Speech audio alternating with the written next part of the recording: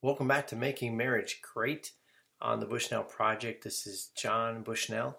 So glad that you've joined me and looking forward to answering some of the comments or talking with some of you guys.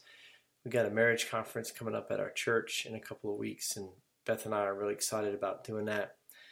Maybe more me than her, as I don't mind being in front of a crowd, and it's not her forte, but we are excited to be able to be used by God in that. So if you're in the area where we live, then you ought to be out there for that.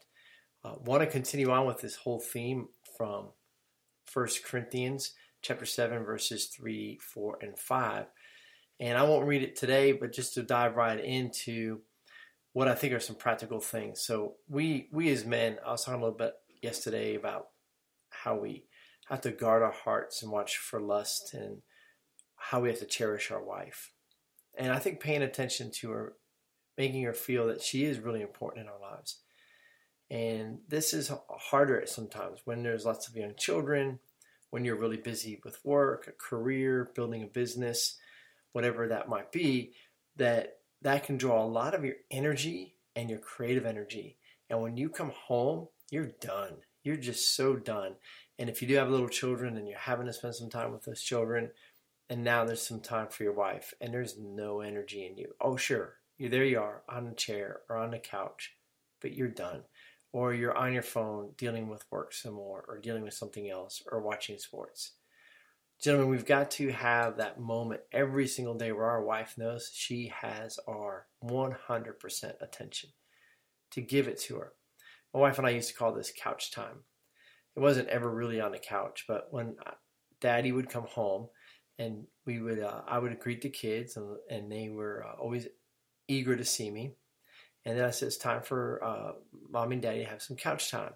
And this is before I really got down and played with them, unless my wife was right in the middle of doing something and say, hey, go play with the kids. We'll have couch time in 20 minutes or something.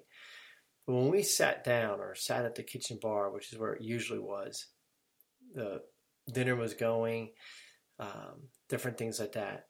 The kids learned that unless there was blood or someone stopped breathing, you better not interrupt Mom and Dad time. You could be over there on the floor playing. You could be there somewhat in the kitchen, but don't be distracting us. Don't be loud, or we can't be talking. We're having adult conversation. And I was just giving my wife 100% of my attention, because she was the most important relationship in the room. Yes, I love my children. I love all my children. But now most of them have grown and left. And I have my wife. And that's who was there in the kitchen 20 years ago, 30 years ago, 34 years ago. So that relationship is super important to me, and I want to make it a priority. So guys, what do you need to do to make it a priority? There needs to be that 15, 20, maybe 30 minutes every day that your wife knows she has your undivided attention. Now, her attention might be divided, but that's up to you to win that over.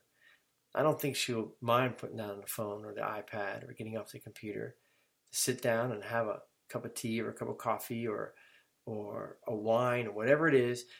The two of you, just the two of you, doing this thing called conversation, talking, communicating back and forth, having dialogue, sharing emotions. Maybe it goes on for 40 minutes, 45 minutes.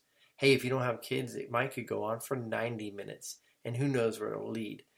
But that's where I think we're missing it here in America. We've gotten so busy, and we come home, turn on the TV, we turn on this, we turn on that, we call on Alexa to play music or to give us an update, and the next thing you know, we haven't had a really good conversation with our wife.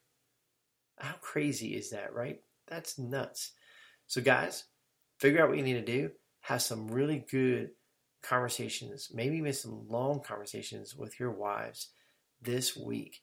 And maybe try to have at least one 15 to 20 minute moment with your wife every evening, right there in the living room or the dining room or the kitchen, that's not leading immediately to the bedroom. But I bet it'll pay some dividends in the bedroom. So that's a little bit of advice from an older guy that has found that to be pretty successful for himself. God bless you guys. Talk to you tomorrow.